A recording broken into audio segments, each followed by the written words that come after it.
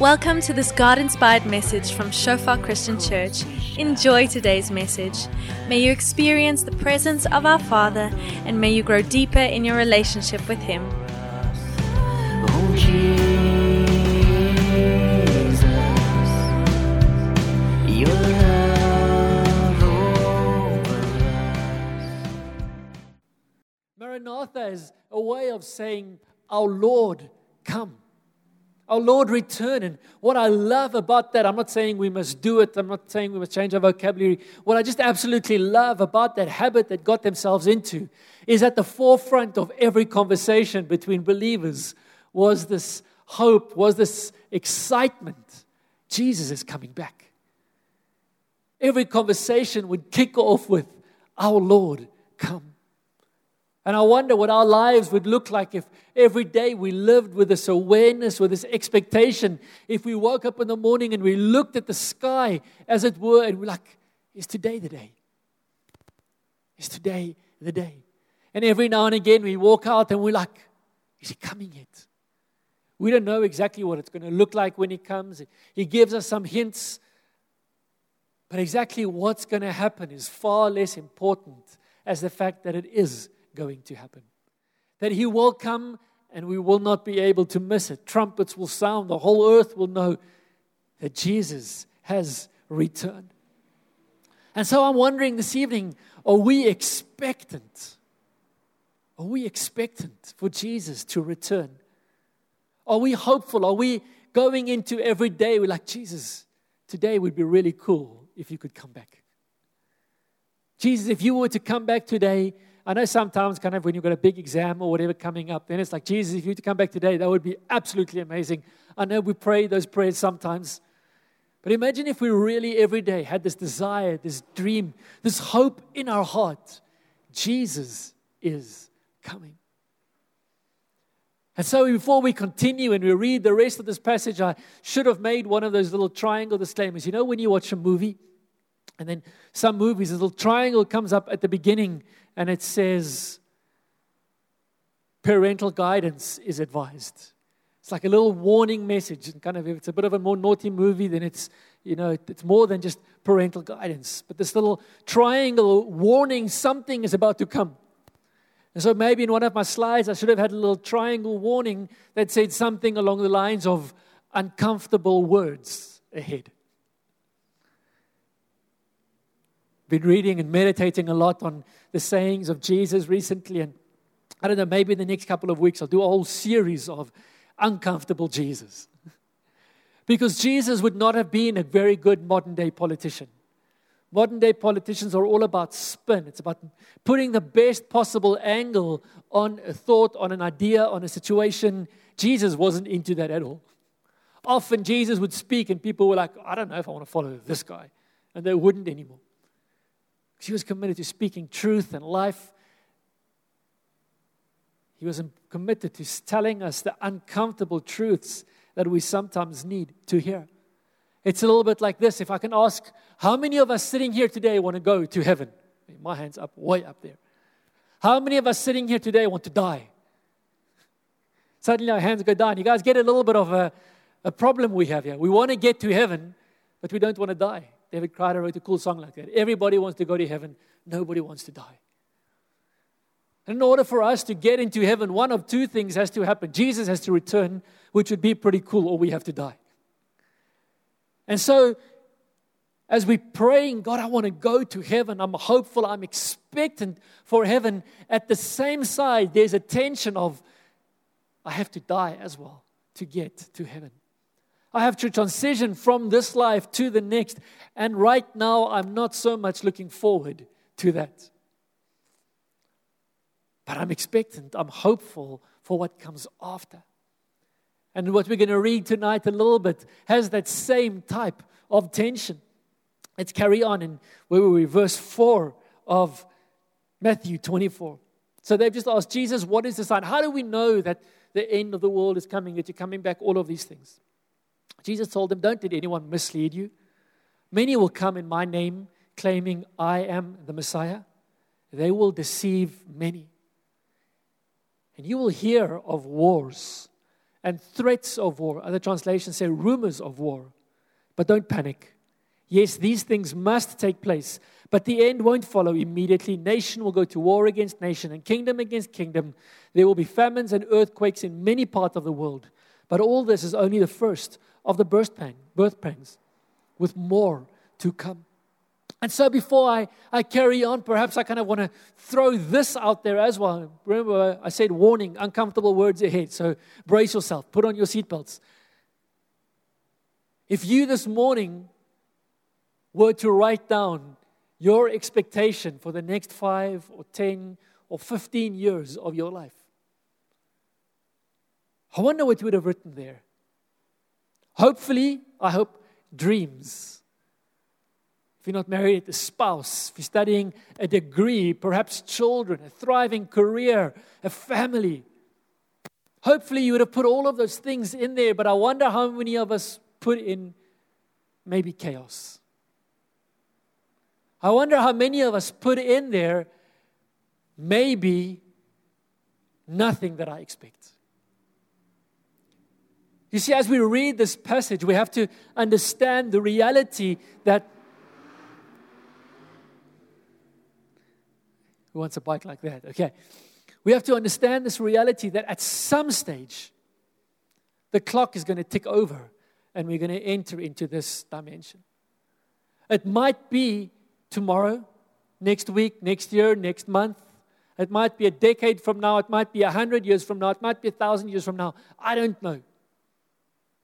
But at some stage, this is going to begin to come to pass. At some stage, these truths that God has spoken here are going to become reality.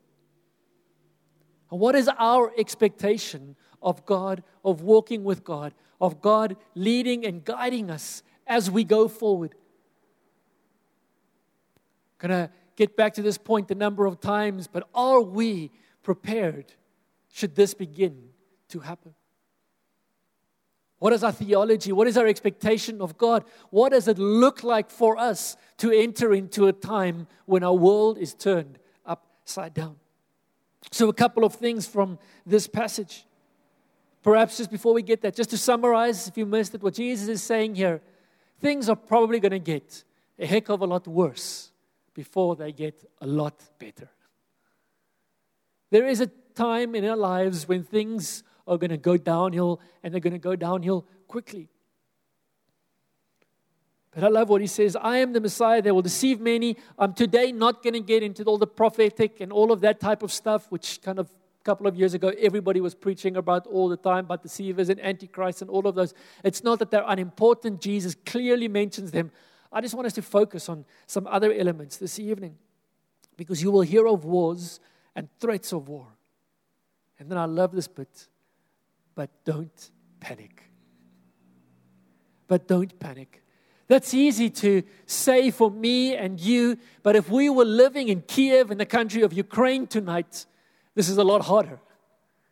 If suddenly rockets are flying over our houses and hitting our neighbors and coming close to us and perhaps then suddenly it's harder to say, don't panic. And yet Jesus comes and He holds this before us, and He says, in the midst of all of this chaos that is coming, don't panic. Yes, these things must take place. And this for me is a challenge. It's a challenge in my theology. It's a challenge in my understanding of God. Because if I'm looking at Kiev, and let's just for a moment forget which side of the fence we're on, who we're in favor of. If we're looking at that as Christian, we're seeing this brokenness. We're seeing this heartache. We're seeing this destruction. And a part of our prayer has to be that God would intervene. A part of our prayer has to be, God, would you make peace? Blessed are the peacemakers, for they will be called sons of God. I want to be a peacemaker. I want my prayer to be a peacemaking prayer. And don't misunderstand me. I'm not saying that what we're reading here, Ukraine is the start of. It might be, it might not be. I'm not saying it is. But what I am saying is at some stage, the clock is going to tick over. And no matter how much we fast, no matter how much we pray, God is going to say, these things must happen.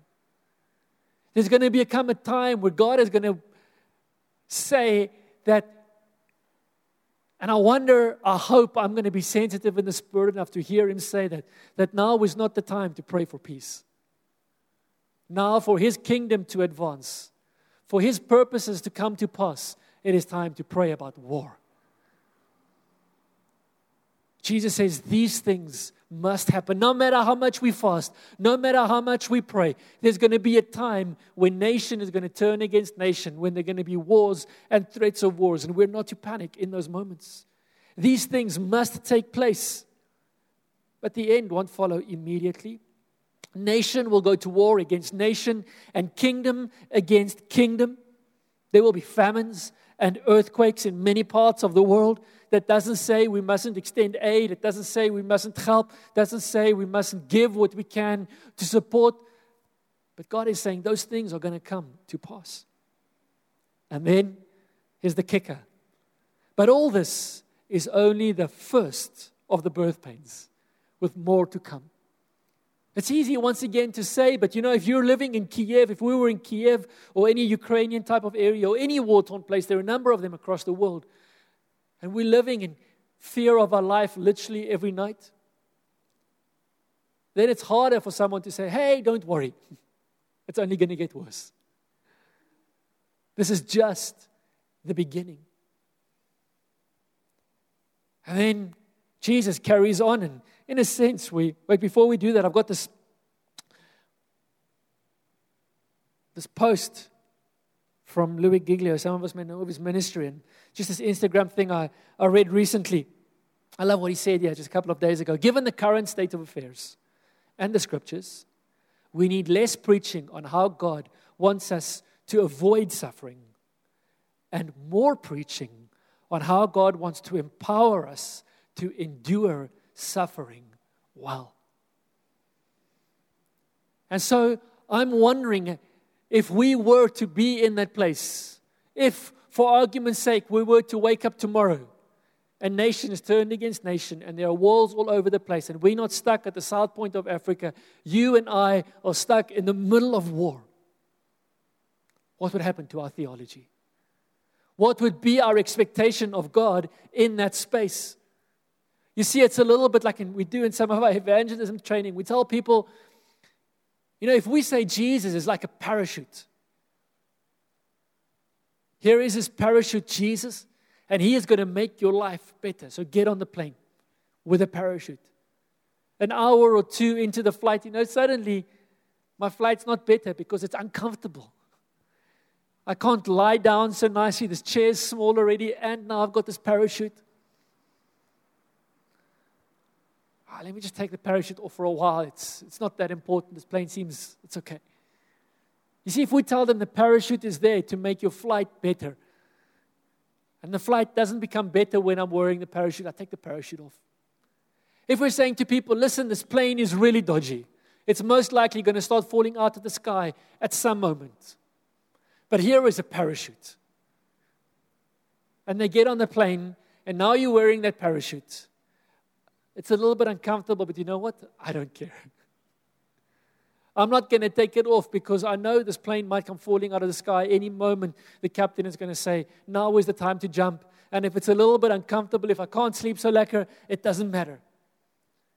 And so if we're coming to Jesus with the expectation that our parachute is going to make us more comfortable, and we hit a space where it's not more comfortable suddenly following Jesus, what do we do? Do we throw the parachute off, or do we realize the parachute's purpose isn't to make our life more comfortable?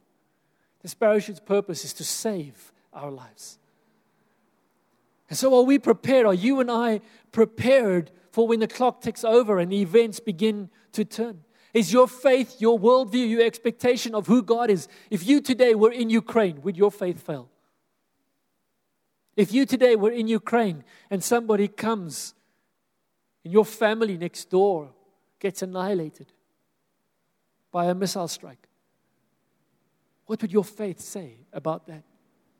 Would we say, no, God, you're not real? Or would we be grounded in the faith and be able to process that situation knowing that we serve an eternal God? You see, these things must take place. They're going to happen at some stage.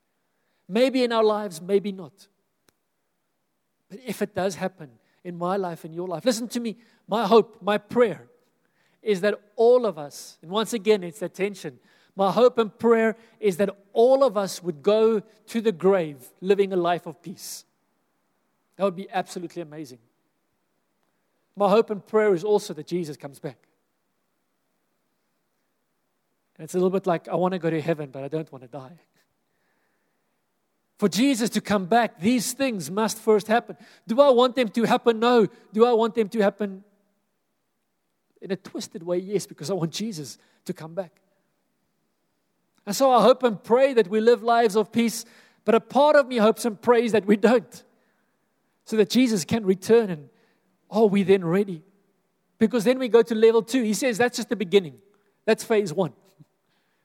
So then he steps it up and he says, then you will be arrested, persecuted, and killed.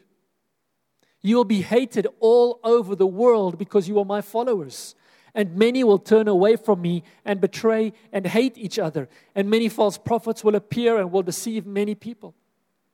Sin or lawlessness is another translation, will be rampant everywhere. And the love of many will grow cold. But the one who endures to the end will be saved.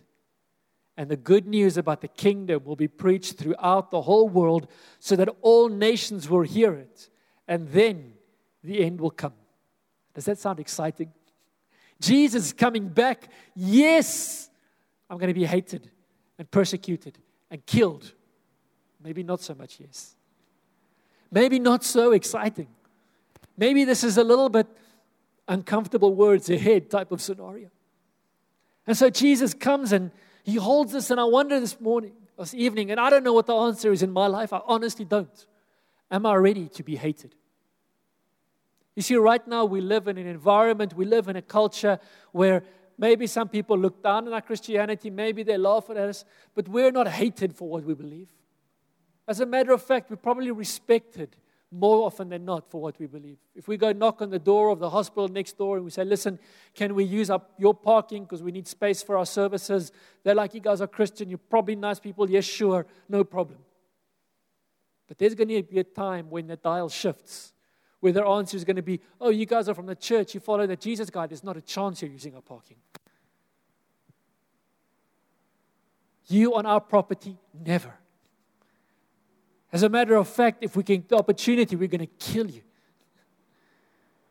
And that's not because I'm trying to exaggerate. That's because what Scripture says that you're going to be arrested. You're going to be persecuted. You're going to be killed. What is your crime going to be? Your crime is that you love and follow Jesus. Some of us have experienced this. We have some opinion, some thought that maybe goes against what somebody else feels. And we live in a culture that's all about canceling. You know, if somebody doesn't agree with me, I must wipe them off the face of the planet. If somebody thinks different, they're not allowed to breathe the same oxygen that I do.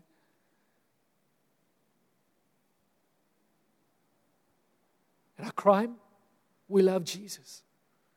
He says it gets worse than the wars because we're going to be persecuted and killed. We're going to be hated all over the world. Not because you have random ideas, because you do vile acts. No, because you're my followers. Many will turn away from me, betray me, and hate one another.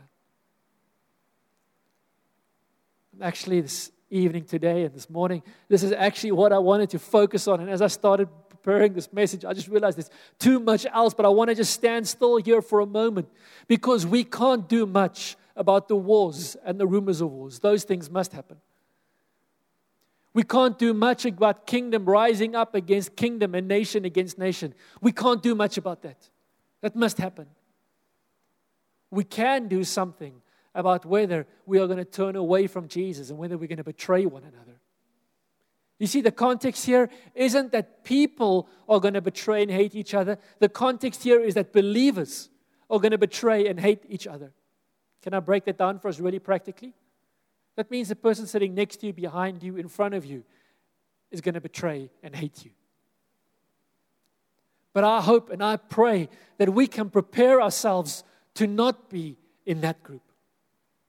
It says many, not all, will turn away. I believe, why will we turn away in those situations? We'll turn away in that situations when this Jesus parachute becomes uncomfortable. when we haven't grounded ourselves in the Word, when we don't have an understanding of who God is and we're following Him for what He can do for me, and now He's not really doing much for me, so I'm not going to follow Him anymore. When we don't have a good understanding of Scripture, of who Jesus is, of how He reveals Himself, when we don't, as Louis tweet or Instagrammed or what is posted there, when we have only been taught about avoiding suffering and we haven't learned how do we deal with suffering well. And suffering comes in many different forms. And most of us, in some stage in our life, we're going to go through at least, if not many, periods of suffering. Maybe not to the extreme we read here, but maybe to the extreme that we read here. And then the question becomes, how are we going to respond? I believe we will turn away from Him, and we will only turn away from Him if we don't have a healthy expectation of who He is, of what He is doing, of how He works. I think if we are well grounded, if we have an expectation that even in chaos He is still God, we're probably going to draw near to Him. We're not going to betray and hate one another if we have learned to love one another. This passage says here that the love of many will grow cold. This afternoon or this evening, I want us to think a little bit. How do we keep our love warm? How do we make sure that should that situation arise in our lives, my love doesn't grow cold? I'm pretty sure if we were to ask for a show of hands, who here is excited about betraying and hating one another? Most of us probably not going to put up our hands. We're not signing up for that. So how are we going to make sure, as much as we can, that we don't become of those who betray and who hate one another? We need to find ways. This is what I wanted to focus on, but I'm going to drop this here, and hopefully the Holy Spirit will take this further. We need to find ways to learn to disagree well. A couple of months ago, weeks ago even, there was this thing in Canada where my brother's Canadian citizen now as well, so kind of was a little bit interested in what was happening there. These truckers, you guys hear about that story. Thousands upon thousands of truckers, literally, drove into their capital city, Ontario. Parked their trucks all over the place and apparently hooted the whole time as well. Took turns hooting. So there was this massive noise in the city for 3 weeks. Until eventually the government, for the first time in their history, declared a state of emergency so they could enact emergency legislation to remove the truckers from Ontario, where these guys had just said, we're going to be here. And it started off as a protest against vaccine mandates, and I don't want to get into that so much tonight, but I do want us to look at this quote from the premier of that region. His name is Doug Ford. Ontario is sort of the promise, and the premier of the promise. He acknowledges division in his family over COVID-19. At the same time as he announced his government's plan for ending the province's vaccine passport system. Watch this. He says, the pandemic has fractured us as a society with differing views about vaccines, public health measures, and personal freedoms, Ford said during his news conference on Monday. All of it has polarized us in a way that we could never have imagined, or could have never imagined. I've experienced this in my own family. It's been one of the hardest things my family and I have ever gone through. This isn't some professor of psychology or sociology. This isn't somebody trying to kind of make a clever statement as such. This is simply a guy in his field of leadership saying what he has experienced. His family has been largely torn apart because they disagree about a vaccine mandate. You know, the danger that we're heading into is, what if we replace that? And he says, it has fractured us as a society. What if we begin to say, whatever it is, has fractured us as a church? Wouldn't that be catastrophic? If we allow something else to be bigger and a stronger bond than the blood of Christ, the resurrection of Christ, the fact that Christ rose from the grave. If I were to look at somebody else and say, I am more driven by our division, by our disagreement, than by the fact that we are brothers and sisters bound together by Jesus. And so, how do we learn to disagree well? In this context, it was vaccine mandates. This month, and I'm not saying that to lighten up, all of these things that I'm going to mention, they're significant, but this month, is Russia right or is Russia wrong? Last year, it was Black Lives Matter or All Lives Matter. Next year, it's going to be the next thing, and the next thing, and the next thing. And if we as Christians don't learn to disagree well, do you know what the outcome is that's going to be? I'm going to look at a brother who I disagree with or a sister who I disagree with, and I'm going to go the way of the world, and I'm going to hate them, and I'm going to betray them because I haven't learned to disagree well.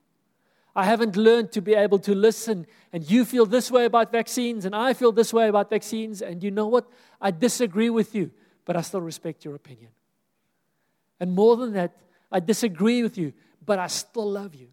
I disagree with you, but you know what? Come with me. Let's take hands. Let's worship together. Let's pray together. Let's come together around the cross of Christ, because that is so much stronger than this topic that we are currently disagreeing on. Here, I'm not talking about sin. I'm not talking about things that Scripture clearly says we must avoid. I'm talking about these modern realities that we're wrestling with, these opinions where we sit on different sides of the fence. And as Christians, are we finding ways to learn to disagree well? For me, this is one of the blessings of small group. I can't think of a better environment where we can learn to disagree well than in a small group. We come together, we worship, we study the Word together. And as we do that, guess what? We have different opinions. And we share those opinions, and guess what? Our opinions don't always line up. But I learn to listen to what you're saying. I learn to evaluate. I don't just judge it and cast it out and say, no, you're not welcome in the small group because you don't agree with me. No, this is only a homeschooling or a non-homeschooling small group. No, this is only a natural birth or a cesarean section small group. And so we can carry on over time all of these things which escalate into massive fights and have the ability to divide the church if we do not learn to disagree well. How do I keep my love warm? I think one of the ways is in fellowship. We're never going to learn to disagree well if we don't have anybody to disagree with. If we don't have people close enough to us that we can begin to understand we disagree, we're never going to learn to disagree well. If we don't have people who we're committed to, even if we have disagreed this week, guess what? We're coming back next week anyway. And we're going to continue this conversation. And hey, there's some other people who can help us with this disagreement. Not to find out who's right and who's wrong, but help us to hear one another. Help us to love one another. Help us to extend grace to one another. We live in an environment, I mentioned this earlier, which is all about cancel culture. Someone tweets something 17 years ago which we didn't like. Guess what? We're going to cancel it. Example, this guy I just quoted a little bit earlier, Louis Giglio. He was asked to do one of the presidential inaugurations in the United States a couple of years ago. Some guys went and found a sermon he'd preached, I think it was 20-something years prior to that. One sermon they found on the internet 20 years ago. They didn't like something that he'd said in that message. They threw up a big political storm and he had to withdraw from doing the inauguration. You see, if someone doesn't agree with us in our modern culture, we just cancel them. They have no right to existence. And yet, I think Jesus says if we don't agree with him, he extends grace to us. Can you imagine if Jesus had just written me off when I disagreed with him as an unbeliever? No, he said, I'm going to extend grace. I'm going to extend love. I'm going to listen. I'm going to love. I'm going to care for. And as he did that, I learned to realize that most of the time I am wrong and he is right. The only time that it's not I am wrong and he is right is the very few situations where we both happen to be right. But I had to learn that I need grace poured into my life. I wonder what our environment, our social media would look like if rather than just canceling everyone we disagreed with, we were people who spoke grace and extended grace to those who have different views to us. in church, it's important that we understand we're not going to agree about everything. Even theologians, we have these conversations, we have to think of policies and what do we believe? People ask us often, what do we believe? And they throw some contentious issue on the table. Theological thing. And my answer normally is a whole bunch of, some things are clear in Scripture, and it's great. We run with that. But theologians, far more committed, far more qualified, far more studious than us, over centuries have studied those same texts. And guess what? They don't agree. There are 2, sometimes 3 different interpretations of these controversial texts. That's why they are controversial. So for us to think that suddenly now we're going to agree around the table is unrealistic and idealistic. It would be great if we did. The chances are we're probably not. We're going to interpret the Scriptures slightly differently. And guess what? That's okay. Guess what? You are welcome to interpret it that way. I will give you space and room and bless you and even encourage you to do that, but I'm going to disagree with you. When someone asks me the question, I'm going to give a different answer to what you give. We're not going to agree, but we're still in unity. I'm still got your back. I'm not going to turn on you. I'm not going to betray you. We view this situation, this text, the circumstance, whatever it may be, differently, but that doesn't mean that we're not completely in unity. Unity doesn't always mean agreement. Not too many married couples here, but you'll find that out soon enough when you're married. There's no ways a married couple is going to agree about everything. There are going to be some things that we disagree with, and you know what? Sometimes it's okay. Sometimes it's warm pudding is better than cold pudding. No, cold pudding is better than warm pudding. Which one is right? No one is right, no one is wrong. We don't agree with it, but you know what? Sometimes we're going to have warm pudding, sometimes we're going to have cold pudding. Sometimes you're going to have warm pudding and I'm going to have cold pudding. We're going to make space with each other. We don't have to fight about it just because we don't agree on that point. And so that thing carries through. It's interesting for me, Jesus' very last prayer for us. So he's just about to die. He's about to be hung on the cross. I think it's the evening before. He goes up to the Garden of Gethsemane and he prays in John chapter 17. Do you know the one thing that he prays for us? That we may be one, as he and the Father is one. That there may be a unity amongst us. I hope and I pray that as believers, we would do whatever we can to fight for unity. Have you guys noticed this? Sometimes married people, you know this. Sometimes you have to fight for peace. Sometimes we have to be deliberately engaging and fight, not with one another, but fight to get to peace. We have to fight for unity. We have to contend for unity. We have to say, this brother, this sister is drawing away from them. I'm drawing away from this person. No, I'm going to deliberately fight not to. I'm going to have the hard conversations. We're going to pray together. We're going to press through because Christ wants us to be in unity even when we don't agree. And so are we prepared for when the world is turning on one another? When even elements of the church are betraying and hating one another, where are we going to fall on that divide? Or are we going to say, you know what, I have learned to disagree well. I don't agree with them, but there's no ways I'm betraying them. I disagree with them, but they're still my brother. They are still my sister.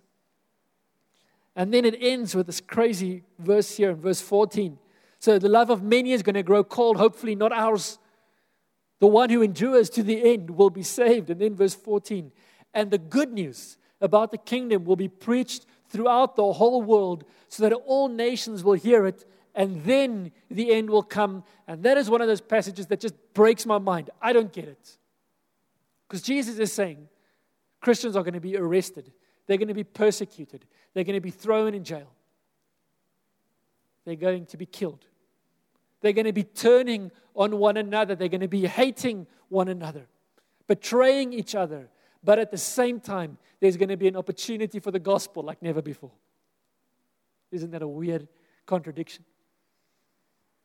Those who endure, those who hold on, those whose love do not grow cold, we're going to be able to preach like never before, reach people like never before. See people come to Christ like never before. And so when we think about something like Ukraine, maybe a little bit off the rails like me, and my prayer, and I said this morning my wife isn't here, so maybe I can say this a little bit louder. My prayer is very much for the people of Ukraine, and just as an aside, the stories coming out of Ukraine in the midst of the heartache and the tragedy are so beautiful. We have a relationship with quite a number of churches there. Some of our other congregations have sent missions team to Ukraine many times. Great relationship with the churches there. So in this week on the updates group, we're going to give through some information that obviously prayer, but other ways in which we can celebrate and support the church in Ukraine. And so keep an eye on that. But one of the prayers that I'm praying in times like this is, God, how do I get into Ukraine? Right now, everybody is thinking, how do I get out of Ukraine? I wonder, where is the church saying a little bit, how do we get into Ukraine? How do we get into Russia? No one's going to Russia because no one's flying to Russia. And one of the problems is, if you get into Russia, you don't know that you're ever going to get out again in the current world environment. If you get into Ukraine, you don't know that you're going to get out alive. Where is the church? Where are we saying, and the good news about the kingdom is going to be preached in the midst of the wars and the chaos and the world upside down to every nation. And then the end will come. And then the end will come. So Jesus, do you want Jesus to come? Once again, if I were to ask for a show of hands, most of us would say, yes, I want Jesus to come. Do we want the stuff that's going to happen before Jesus comes? Maybe my hand isn't going to be quite so excited about being up. But I wonder, how are you and I going to respond in those circumstances? Let's go. Let's be willing to go in the midst of the craziness, because there's a door for the gospel in the midst of that hurt. I want us to read a similar passage found in 2 Timothy. And so what's happening here is Paul, he's a bit of a father figure to this man named Timothy. Paul has been a great church leader. Timothy is now a great church leader. And Paul's coming to the end of his life, and Timothy's sort of in the prime of his life.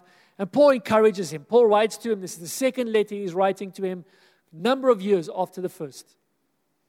And we're going to get at the end to a passage that many of us who've been in church for a while probably know well. But hopefully, after this evening, we're going to read it a little bit differently to the way we normally have. So Paul writes to Timothy, and he's just encouraging him, teaching him as the letter goes on. And he says, you should know this, Timothy.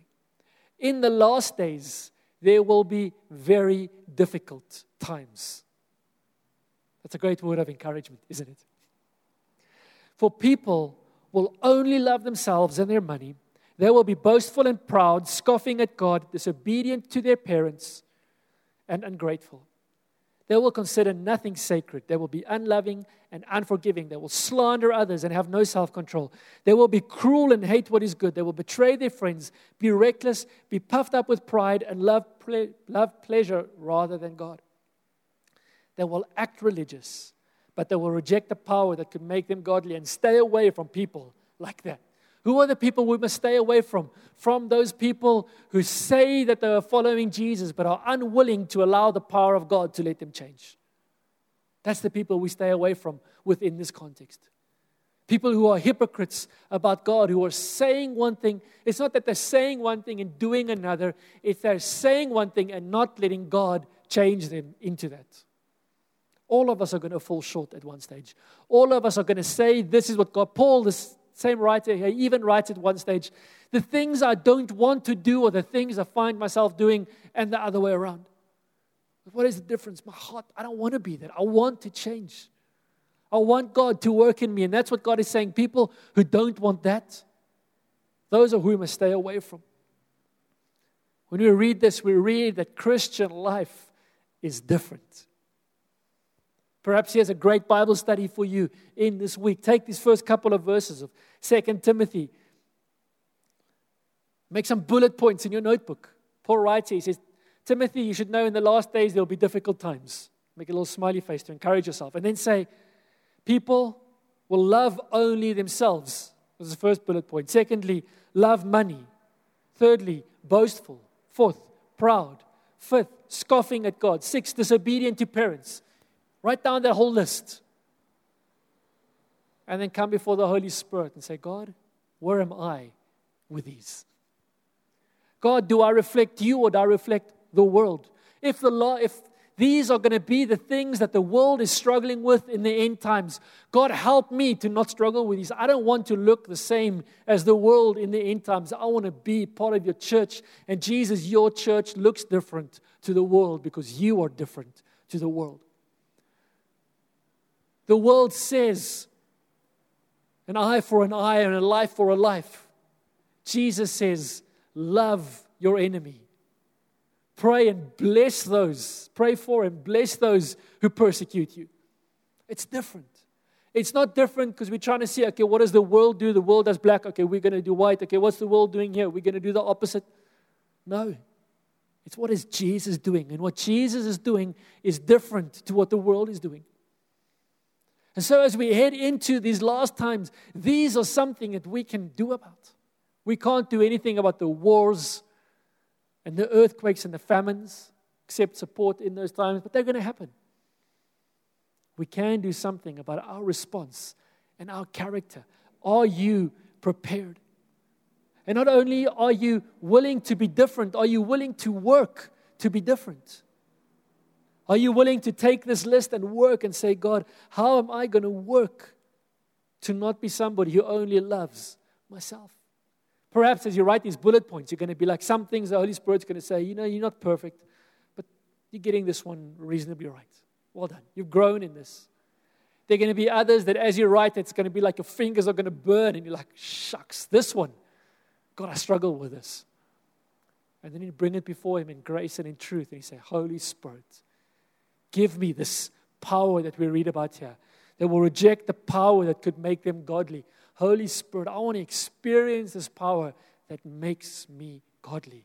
Change me, transform me. Are you willing to work towards that? And then Paul carries on. Then there are a couple of verses about prophets and false prophets and deception and all of that stuff, leading people astray. And then verse 10, carrying on. But you, Timothy, you certainly know what I teach, how I live, what my purpose in life is. You know my faith, my patience, my love, and my endurance. You know how much persecution and suffering I have endured. You know all about how I was persecuted in Antioch, Iconium, and Lystra. But the Lord rescued me from all of it. Here's a little verse you can underline, memory verse for the day. Yes, and everyone who wants to live a godly life in Christ Jesus will suffer persecution. It's exciting, isn't it? Eh? But evil people and imposters will flourish. It's like we're going to suffer persecution because we want to do godly stuff. But the evil people and the imposters, they're flourishing. God, life is not fair. And God is going to say, I know, get over it. Allow me to strengthen you in it. Life is not fair. They will deceive others and will themselves be deceived. What I love about this passage, apart from that reality at the end there, that we're going to suffer persecution. I wonder how many times we say that when we're leading someone to Christ. Come to Christ so you can suffer persecution. Isn't that a great evangelistic message? Come to Christ so you can be hated and persecuted. No, come to Christ because He is good and because He is glorious. But also know that there will be persecution along the way. And there will be hatred. But that doesn't change how good and how glorious He is. But when I read this, you know what I love about this passage? Within the context, once again, the context here is so key. Paul has just written, he says, Timothy, in the last days, it's going to be chaos. But look at my example.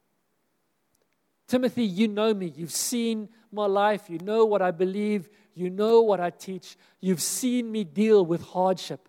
Let that example carry you. And then I read that and then I ask myself, what is my life telling others about God? Not only in an evangelistic sense, but just in a Christ-like sense. What is my example to young believers? It's interesting for me, if you look at eldership in Scripture, and once again, there are 1,000 different interpretations of what elders must do and mustn't do. And my answer to that is very simple. Scripture doesn't say. So if you want to do it this way, you're welcome. If a different church want to do it that way, they're welcome because Scripture doesn't say. But what Scripture does say about elders, if you summarize everything about Scriptures, like all the Scriptures that speak about elders, it all comes down predominantly to this one thing. They must be an example. Scripture doesn't say very much about what elders must do. It says a heck of a lot about who elders must be. Who must they be? They must be an example. They must be somebody that young believers can look up to, that other believers can look up to and says, that's what a Christian life looks like. And so I wonder, as Paul writes to Timothy, our lives, what are our lives saying? What is a demonstration of our lives saying to others about what a Christian life looks like? Not only when it goes well, but when it goes badly.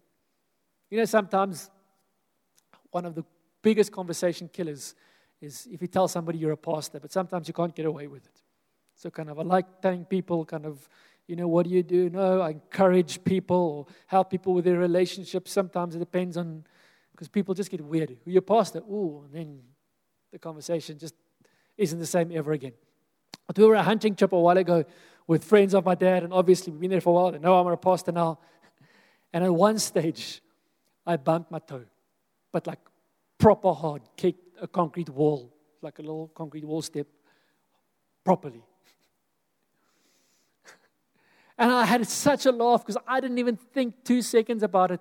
But that night around the campfire, I think it was the night, somewhere, I can't remember the exact detail, exactly when, but shortly after that, this guy, unbelieving friend of my dad, who's there on the hunting trip, he says, I can see you're a true believer because you didn't even swear.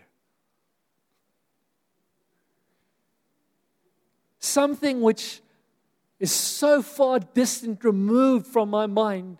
It wasn't a conscious decision. It was just God has transformed and the world sees us different. It's interesting to me that from his mouth, the biggest witness to him about my Christian life in that week, it might have been something else, but the only one he vocalized was how I reacted when I smashed my toe. It said something to him about who Christ is in me. You see, the world doesn't only look at us when it's going well. The world wants to see how do we respond when it's not going well. Do we then still glorify God? Do we then still act in a way that's conducive to showing others about His character? Are we able to live lives that are examples to young believers about what a Christian life looks like? So once again, context is key. Paul has written, he says, in the end times, people are going to be crazy. They're going to be doing a whole bunch of nonsense. Don't be involved with that. Live differently. Then the bit we skipped, they're going to be people teaching nonsense. Don't listen to them. But you've seen my life. You know what I teach. I've been a good example to you. Follow that, he says. And then he carries on. He says, but you must remain faithful to the things you have been taught. You know they are true, for you know you can trust those who taught you. And you can trust those who taught him because it was his mother and his grandmother. Paul wrote about it, I think it was in the first letter. You have been taught the Holy Scriptures from childhood. And they have given you the wisdom to receive the salvation that comes by trusting in Christ Jesus. And here is that verse which we so know. If you've been around Christ for a while, you've probably heard this passage a number of times. Hopefully this evening, seeing it in the context in which it is written, changes it a bit. I love reading this passage, the scripture, out of context. I believe it applies completely when taken completely out of context as well, this particular verse. It just gives it so much more depth when we see it in this context. All scripture is inspired by God and is useful to teach us what is true and to make us realize what is wrong in our lives. It corrects us when we are wrong and teaches us to do what is right. God uses it to prepare and equip His people to do every good work. That bit is always true. I honestly believe that. That's what I mean out of context. All of Scripture is always given to encourage us, to teach us, to equip us in every situation. I totally believe that. But it's interesting. Paul says in the midst of chaos, in the midst of this coming storm, in the midst of the rough seas that lie ahead. Do you know how you're going to navigate them? You're going to navigate them by following the example of Christ-like father figures, mother figures, elder figures, and by a life-giving map, the Word of God. It's going to show you in every one of the circumstances what is right, what is wrong. I love this bit at the end. God is going to use it to prepare and equip His people to do every good work. And I believe that applies in every situation. It applies especially in the situation, in the context in which it is given, in the midst of coming chaos. You see, are we prepared? Is our worldview ready for chaos? A part of me hopes and prays we never find out. A part of me hopes and prays our world never gets turned upside down. A part of me hopes and prays that it does, because a part of me prays for Jesus to return. Do I want to go to heaven? Yes. Do I want to die? No. Do I want Jesus to come back? Yes. Do I want to go through the pain, the heartache, all of the rough stuff in between before He comes? No. But if we do go through it, how will I respond? Am I prepared? Perhaps I can put this in here. You know why we do Bible school? Because we're bored and we don't have anything better to do with our Tuesday nights and we're just looking for something to do. No. We do Bible school not as a nice added extra, not as something which maybe one day I'll get time to be serious about the Bible, but because all of Scripture is given by God. What does this translation say? It's inspired by God, and it is useful to teach us what is true and to make us realize what is wrong in our lives. It corrects us when we are wrong and teaches us to do what is right. God uses it to prepare and equip His people to do every good work. Do you know why we do Bible school? That's why we do Bible school. You want to know why we do Bible school? Because maybe one day your world is going to be turned upside down. Little newsflash. If you're in Ukraine, Kiev right now, you are probably not going to be doing Bible school in the next 6 months. Make sense? Now is not the time to be doing Bible school when you're in Kiev. The time to do Bible school was last week, last year, last month. The time to do Bible school was when I was able to prepare. I can't be preparing myself in the midst of the chaos. When the chaos comes, I need to be prepared. There's this passage in Scripture which we often read, but I don't think we read enough and we don't allow it to sink into our hearts long enough. It speaks about 10 virgins who are waiting for a bridegroom to appear, to come back. Exactly like we're waiting for Jesus to come back. 5 of them, they all have lamps. 5 of them bring extra oil. 5 of them don't have extra oil. What does that mean? 5 of them are prepared. 5 of them are ready. 5 of them aren't. The Bible calls the 5 that are prepared wise and the 5 that are unprepared unwise or foolish. The 5 who are foolish, their oil gets finished and their lamps are empty. So what do? They turn to the nice, loving, wise 5 and say, will you give us some of their oil? What do the loving, wise 5 do? No. Can I quickly just throw this out there because we miss this sometimes? Sometimes, when people ask us for things, the answer is no. I'm not saying don't be generous. I'm not saying don't be freely giving. I'm not saying don't have an open wallet. That's not at all what I'm saying. What I'm saying is the Bible calls the people who wouldn't give away what they needed for that time wise and the others foolish. It's easy for us to fall ourselves into a guilt trip and to think we must give everything away. Sometimes that's unwise. Because what would have happened to the wise if they had given away? They wouldn't have had either, and they also would have missed the coming. But we read this passage and we see the 5 wise and the 5 foolish. The 5 foolish, they go and buy more oil, and guess what? They miss the coming of the bridegroom because they weren't there. They weren't prepared. They weren't ready. My hope, my prayer is that all of us would be ready. We would be prepared. We would be preparing ourselves at the appropriate time. And so I'm going to say this again. For us, Bible school isn't an extra nice to have. If you happen to have the time, maybe consider it. Not if we are living with the dream, the expectation, perhaps even more than that, the certainty that Jesus is coming. He is coming. I need to be grounded in the Word for my tomorrow. I need to be grounded in the Word for my marriage. I need to be grounded in the Word for my parenthood. I need to be grounded in the Word for my career. It's value in all of those. The context in which it is given. I need to be grounded in the Word for when the clock ticks over, the world turns upside down, and I need to know which way to go. The Bible is living and powerful, and that's the context in which it is given there. I need a life-giving map, which I know how to read. I can understand it. I've been taught it. I love this about Timothy. Paul doesn't say, Timothy, well done, you've read and studied the Holy Scriptures since you were young. No, you were taught. There was a time when somebody taught you. We need to be taught, all of us, the Word. We also need to study and read and all of those things. But there is a time coming when Jesus will return. It's going to be glorious. It's going to be beautiful. So much of the church, we get so tied up into what is it going to look like when Jesus returns. Is it going to be this war or that war? Are we going to have a mark that looks like this, or are we going to have a mark that looks like that? And just quickly, a little asterisk, the mark of the beast. Just read like 2 chapters before that, where it speaks about the mark of God. We missed that somehow. If you've got the mark of God, you're not going to get the mark of beast. Don't worry. Follow Jesus. He'll take care of you. It's not some underhanded, sly thing that no one is ever going to know.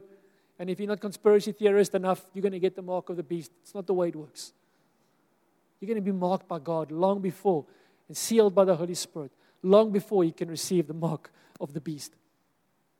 But the world is so, the church, sometimes we get so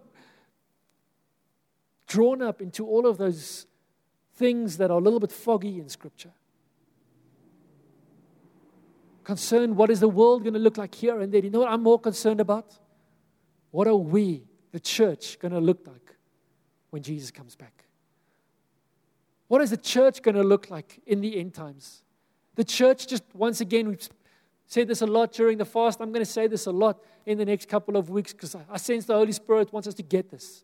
When I say the church, you know what I'm saying? Not some set of programs, not a bunch of people that work at the office, not some distinct group out there. What am I saying? I'm saying you and me, the person to your left, the person to your right. That's the church. How are we, and obviously other churches, not only here, but you guys get what I'm saying. This is church, it's people, you and me, sitting here. How are we going to respond? How are you going to respond? When the switch gets flipped, the world gets turned upside down. When the uncomfortable becomes the normal. Are we prepared? Are we well prepared for a time such as that? If we're not, I'm in that spot. I don't know if I am. God, how am I being prepared? Because it is coming. Perhaps in my lifetime, perhaps not. What I don't want is it to come in my lifetime and I'm unprepared. I haven't dealt with these issues in my heart. I haven't learned to disagree well. I haven't found ways to keep my love warm. So I'd like to pray with us that the Holy Spirit would lead us to keep our love warm always. Can we stand together? I'd like us to pray. Jesus, I want to thank you this evening that you are so incredibly, abundantly good, Lord God. God, that you came from heaven to earth to make a way, Jesus, that you stepped into the midst of our brokenness. You came to this chaotic world to make it right, Lord. But we also realize, Lord God, that even as you are making right in so many beautiful ways in our lives, in our relationships, in our careers, Lord God, in our hearts, in our souls, you're making right, Lord. That, Lord, on the outside, it might just get a heck of a lot better, a heck of a lot worse before it gets better, Lord God. Lord, that time might come in our lives. And God, I pray that we will be well prepared, Lord God. I pray that our understanding of you would be so healthily grounded, Lord God. I pray that our relationships with one another would be so strong, God, that we would not go the way of the world, Lord God. We would not turn and betray one another and hate one another, God. I pray, God, that your church, this part of your church, but your church as a whole, God, that we would be part of those who go into every nation to preach, to bring people to the cross, so that the end can come, Lord. I pray that you would come and just allow us in our hearts, Lord, to be prepared, that we would be ready to be hated, Lord God. To be hated by those we least expect it from. And that within ourselves, Lord God, we would deal with conflict so well. Holy Spirit, we ask for the power that can make us godly to work in our lives. We know we can't do this ourselves, Lord God. But we do also want to say, Maranatha, our Lord Jesus, come. Amen.